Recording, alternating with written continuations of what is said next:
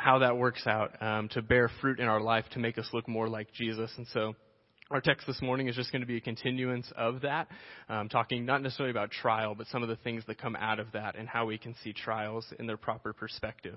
So we're going to be starting in James 1:5 this morning. So would you please read with me? If any of you lacks wisdom, let him ask God, who gives generously to all without reproach, and it will be given him. But let him ask in faith with no doubting. For the one who doubts is like a wave of the sea that is driven and tossed by the wind. For that person must not suppose that he will receive anything from the Lord. He is a double-minded man, unstable in all of his ways. Let the lowly brother boast in his exaltation, and the rich in his humiliation. Like a flower of the grass he will pass away. For the sun rises with its scorching heat and withers the grass. Its flower falls and its beauty perishes. So will the rich man fade in the midst of his pursuits. So Heavenly Father, I just ask that as we open up your word this morning, as we look this morning to discover what wisdom is and how it can apply to our lives and how it bears fruit of a godly life. Father, would you make clear to us certain ways in our own lives how we can apply wisdom? Father, would you be gracious to us this morning in allowing us to understand your word for what it is? So, Father, I lift all this in your name of your wonderful Son, Christ. Amen. So today, as you can tell, we're going to be talking about wisdom. And right off the bat, James does something really, really interesting. He says, if any of you lacks wisdom, let him ask God. Now, if any of you remember from the last time I was here, James 1 verse 4 ends, and you will be perfect and complete, lacking in nothing. And so if James is going to make the claim that if we go through trials and we have this patient endurance that builds within us, which bears in us completeness and lacking in nothing, why then would James say, if you lack anything, ask the Lord? But by doing so, he's signaling that wisdom is a result of trials, that trials and wisdom are not independent, but they are connected to one another. The connection is purposeful on James's part. He could have used any other word he wanted here to say, oh, if you forget this or if you don't have this, but he purposely uses that word lack to draw a connection. He wants to make the claim that patient endurance, the full effect of completion that comes from that, and what completion is, as we talked about, is a life without want apart from the Lord. James wants us to know that that life apart from the Lord, that completeness is being able to come to God and ask for his wisdom. When we are complete in the Lord, when we've gone through trials and we are fully dependent on him, we will come to him with wants and desires that reflect what he wants for our lives. And wisdom is a key part of doing that. And so this morning, what we really need to focus on is what wisdom is. And so I pulled my definition from this really wonderful book. It's called How to Read the Bible for All It's Worth. And if you are a believer in the room, if you are a believer who likes to read their Bible, if you are a believer who doesn't like to read your Bible, if you are a believer who reads your Bible and walks away confused and doesn't understand what's happening, I would highly, highly suggest this book for you. It walks through every genre of the Bible. It's only about 300 pages. It's not one of those books you pick up and you read cover to cover unless you're a Bible student like me and a professor is making you do that. But it'll walk through historical narratives in the Old Testament. It'll walk through epistles of the New Testament and just explain what's going on and why the authors of the Word are choosing to do that. It'll tell you what translations are good to use and maybe the faults and failures of a translation you're already using or the good parts of a translation you're already using. And so I just wanted to make you guys aware of that resource because it was made aware to me this summer, and it has been incredibly helpful in just the 3 months that I've been working through it. But from Fee and Stewart's book, they gave this definition that wisdom is the ability to make godly choices in life. And so that connects above to our idea of trial and completeness because it would make wisdom responding under trial and turning to the Lord with joy. Wisdom will change our perspective. It will change the way that we see trials and everything else that comes into our lives so that we might gain endurance and gain faith in the Lord. But wisdom isn't just about trial. It's not just about when those hard times and hardships come into our life, but in all walks of our lives, as we'll see in a little bit later, an example that James gives us. Proverbs, also the book of wisdom, would enforce this definition by saying that the fear of the Lord is the beginning of wisdom, and that knowledge of the Holy One is insight. So if wisdom is knowing God and his truth, knowing the commandments that he's given us, knowing the call that he's put on our lives as believers, then applying that truth to our lives is how we make those godly choices that wisdom gives us the ability to do. And the beauty of what wisdom is it's not a matter of our age. Because if it's knowing God and his truth, then it's not a matter of age or philosophy or our intelligence. It doesn't matter how many degrees we hold or how much money we make, because we can't buy wisdom. We can't earn wisdom. But it comes out of the fear of the Lord, because the fear of the Lord is the beginning of wisdom. And so what wisdom is then is our relationship with the Lord, and our proximity to him is the core foundation of all wisdom. Wisdom leads to faithful living. Faithful living means that I know the Lord, I know his call and his truth and his love. And so I live in a way, because he has called me this and he has given me this, and I live out in a way that honors him. Wisdom keeps us from legalism. It keeps us from going, okay, I know this is the right thing to do, and so I'm going to do that so that God will love me. But wisdom says God loves me and has called me and lets me walk faithfully alongside of him. But the best part about wisdom and the fact that it leads us to a God-honoring life is that it's not one-sided. It's not just us following these cosmic commands that God has given us, but it gives us the ability to come to God knowing that he will be faithful to us. If we look at the rest of verse 5, it says that God gives generously to all without reproach. Generously here in the original language, it means straightforward and single. God is not hesitant to give. His generosity is there. It is immediate. But what we can't pull away today, and what I want to make abundantly clear before we go into a little bit more, is that this is not a name it and claim it prosperity gospel that we're talking about. This is not saying, hey, God, I could really use the newest, nicest version of my car, or I would really like another bedroom on my house, so I'm going to pray to you and ask for that and expect you to provide it. No. We're talking about asking of the Lord, walking a way that is faithful, that our character might be built up like his, not our kingdom.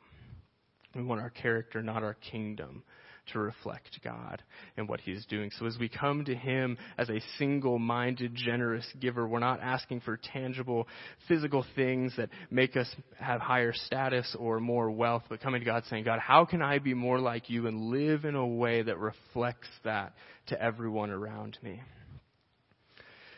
And so God is not a hesitant giver. But all he asks of us is that we come to him and ask. If any of you lacks wisdom, let him ask God. So if the goal of trial, if the goal of going through hard times is to look more like Jesus, and if God was quick to dispense wisdom and all of Christ's needs to him when he was on earth, why would he not do the same for us? Because God is a gracious and generous giver of wisdom, but we only need to ask of him in faith to receive it. And so this morning, the bulk of our time is going to be spent answering this question: how do I receive wisdom from the Lord? How do I receive this thing that gives me the ability to live a godly life before the Lord? And I would say that there are two ways in which we ask of God. And the first is that we ask faithfully. Verse 6 starts by, let him ask in faith with no doubting. And so if we're going to ask faithfully, first that means that we're going to ask knowing that we cannot make wisdom come to us on our own.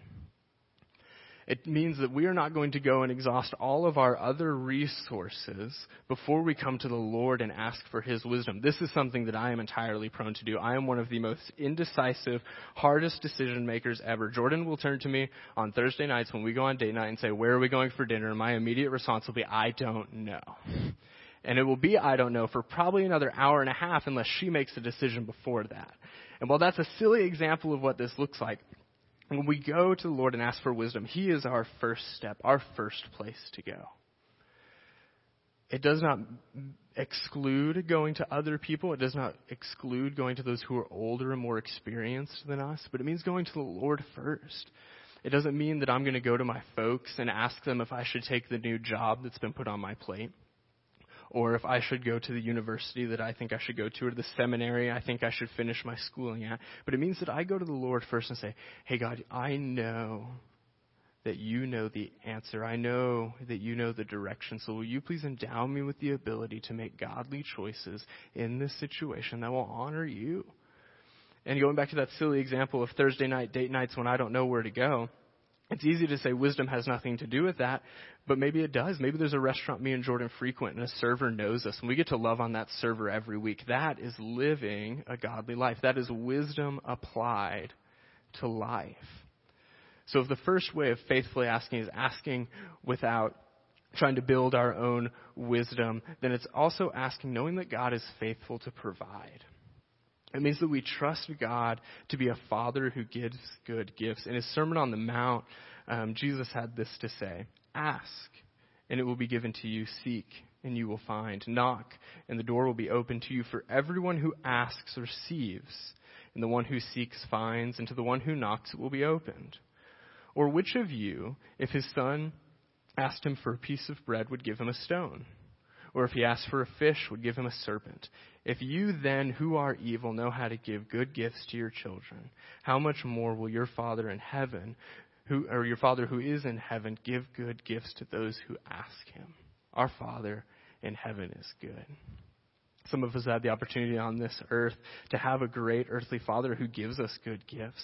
I don't ever think of a time when I turn to my mom or my dad and say, hey, I'm hungry, and they give me a rock and tell me to figure it out. I'm sure sometimes they may have wanted to, but they didn't. And so if my parents who are sinners are going to be quick to provide for my needs, how much more my God who is pure and holy and unlike any other going to provide for my needs? For our needs, for when we come to him and say, God, I need wisdom to make this decision, he will be quick to dispense if we ask, knowing that he is the one who is going to provide.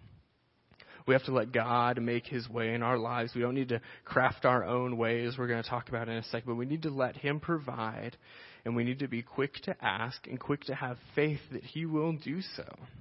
Just this week, I was in a curriculum meeting for my new job. I'm going to teach freshman and senior social studies at a small school in Fort Worth.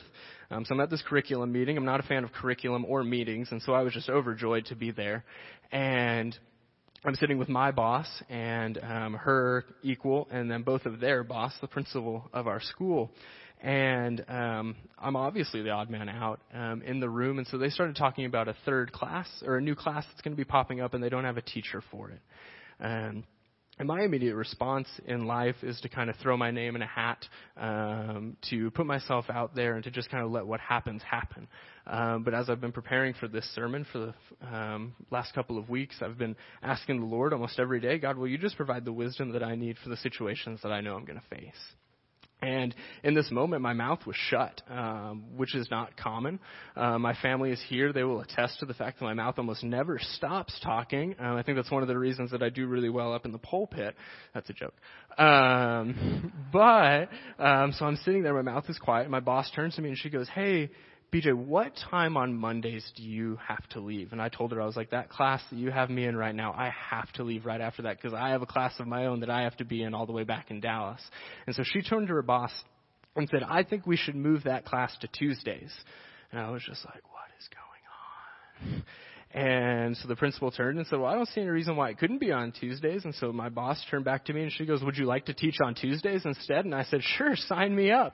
And so this was just an instance of the Lord dispensing his wisdom that I might be able to live in a situation that honors him. If I were to open my mouth and put my name out there, I would have been told that class is at this time. I would have been disappointed in myself. I would have probably said no if the opportunity came back. But the Lord provided wisdom in that moment so that I might live in a way that was honoring to him, in a way that kept my mouth shut and let him work his way so that he might give me something that he knew that I needed. He knows that for the next couple of months I'm going to need that little boost in my pay because I'm a college student who has a lot of plans and a lot of things that are going to be changing and happening in the next few months, and that I need that. And so wisdom, while it is good and it is important for big decisions, like what car to buy, what house to buy, what city to go to, what new job to take, it's almost more important and more applicable for those small little things every day, like when you're sitting in a meeting or you're trying to pick what restaurant to go to. Wisdom is key for us to live every moment of every life in a way that honors God. Just like in the book that we read, wisdom is the ability to lead godly lives.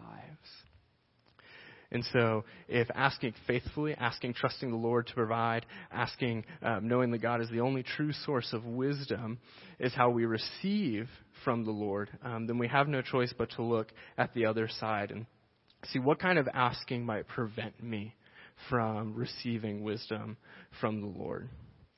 And this is toward the end of verse 8 when James says, describing the doubter, that he is a double-minded man, unstable in all of his ways.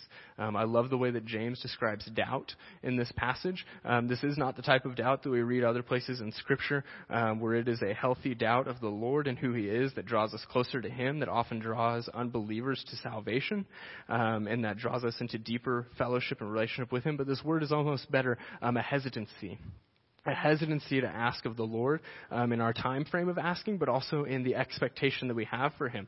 This person who asks is double-minded. He expects to receive nothing from the Lord. Earlier we talked about how that word generous can mean single or single-mindedly. Well, James uses that word to highlight God's goodness as he talks about the doubter who is double-minded. You have this single-minded, generous, giving God and this double-minded, hesitant, asking man. You have a God who is quick to give and a man who is not ready to receive, who's making his own plans, who's going to others. Probably in this time frame when he was writing this letter, probably going to other gods of the surrounding areas. He was probably going to seers or to necromancers or other forms of prophets, if you will. But James is saying, no. You need to come to our God, the true, wise one, and ask him for wisdom. This doubt is a mark of this man's instability. He's unstable in all of his ways. Every part of his life is being torn. He's not a man who loves the Lord with all of his heart, soul, mind, and strength. He's that legalist guy that we talked about earlier. He's the one who says, okay, if I do all of the right things, God will love me. Then he will dispense on me what I need when I ask him. But that's not the truth. And so he's unstable. One commentator said that the unstable man is marked by irresolution where moral choices are concerned. He cannot choose the path that is godly. He cannot choose the thing that God would want for him. And he goes on to say, thus his character is controlled by moods of doubting, and he hesitates to act decisively. And it is no wonder that he cannot expect to receive from the Lord. He has not made a commitment to say, okay, God, I am asking you because you are a faithful and good God. He has said, okay, God, how about you give it to me while I go over here and try to work my own plans, while I try to make my own way in life. And that's key to understanding what faithfully asking of the Lord is. We don't want to come to the Lord and ask for his wisdom or other godly character like love, joy, peace, patience, kindness, goodness, or faithfulness. We don't want to come to him asking for those things and seeking them elsewhere. And so James is really faithful to provide for us a situation that we can learn from, that we can see wisdom applied. We can learn a really important truth of wisdom, and that starts in verse 9. So will you read with me? Let the lowly brother boast in his exaltation, and the rich in his humiliation, because like a flower of the grass he will pass away. For the sun rises with its scorching heat and withers the grass. Its flower falls, its beauty perishes. So also will the rich man fade away in the midst of his pursuit. Wisdom here for the lowly or the poor brother is that he is known and loved in Christ and raised above his station. And for the rich man, he is known and loved in Christ and lowered to his station. In Christ, whether rich or poor, whether with many degrees or without any degrees, with a stable job or with the hourly wage, we are all made equal in Christ. Galatians would say that there is no Greek nor Jew, male nor female, slave or free, but all are one in Christ.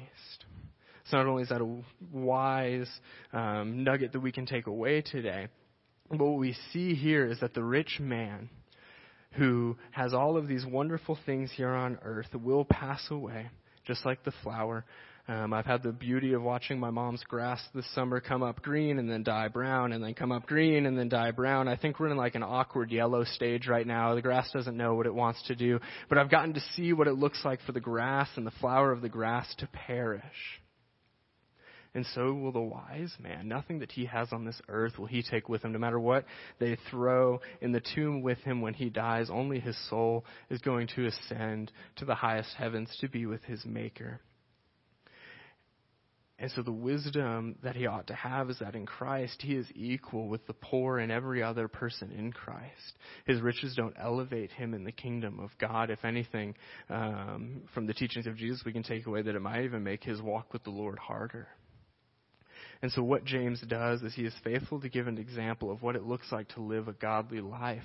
And in this situation, that might be living with less because it builds up that relationship with the Lord. It raises you above your station, so you have all the more reason to boast in the Lord. There's no escaping the end of this life, whether we're rich or whether we're poor. But in Christ, these two believers, or us in Christ, we're more alike than different. We meet on the same level in Christ, for each is as high or as low as the other, no more, no less. And so wisdom, ultimately, is being able to live a life honoring of the Lord, having the ability to make godly choices. And as we go into this week, I just want to encourage all of you to seek that wisdom on a daily basis. Maybe you've asked of the Lord before for more wisdom or more kindness or more love or more faithfulness, and you just feel like you're not receiving. And I would challenge you to look back on what the characteristics of the doubter is. And maybe those are characteristic of your prayers or of the way that you hope to receive from the Lord. And then I would also challenge you to pray faithfully for a characteristic of the Lord this week. Maybe you don't know what it is, and so maybe the first step is praying, hey, God, I don't know what I need, but I know you'll be faithful to provide it, and asking that he would make us all aware of that. And so I'm going to pray for us this morning. But before I do that, I do just want to say thank you so much for letting me be here this morning, worshiping with you guys. Pastor Tim, it's always a pleasure. Like I said at the beginning, if you have any issues, if you have any frustrations, Pastor Tim is sitting in the second row, and he would love to talk to you after the service. But so would I, especially if we haven't met before. Please come shake my hand and let me know who you are. So let's pray together. Heavenly Father, I just thank you so much for your grace. Father, without it, we would not be able to walk in relationship with you. For Father, a fear of you is the beginning of all wisdom. My biggest prayer this morning is that those in here who maybe don't have a relationship with you would this week begin to realize that. Would begin to seek you in a way they never have before, to recognize that apart from Christ, life is only unstable. It is only not being able to make moral choices that please you. It's a hesitancy in every way and in every aspect. So, Father, would you help all of us to turn to you this week and just ask for wisdom? Father, as we sit in meetings or we sit in restaurants or even in our homes, will we be able to make choices that honor you, that make your name known, that make people ask, why did they make that choice? It only set them back. And Father, will we be reminded of the poor and the rich brother? That knowing where we stand with you is more important than where we stand with man, and how that is one of the ultimate marks of wisdom. And so, Father, again, I just thank you for Christ and his sacrifice, for your love and your willingness to invite us into fellowship with you. And it's all in Christ's name we ask it. Amen. Awesome. Well, thank you all again. And would you please receive this blessing? May the Lord bless you and keep you and make his face to shine upon you. May he give you all wisdom to live lives honoring to him. And maybe he bless you as you enter into your monthly business meeting.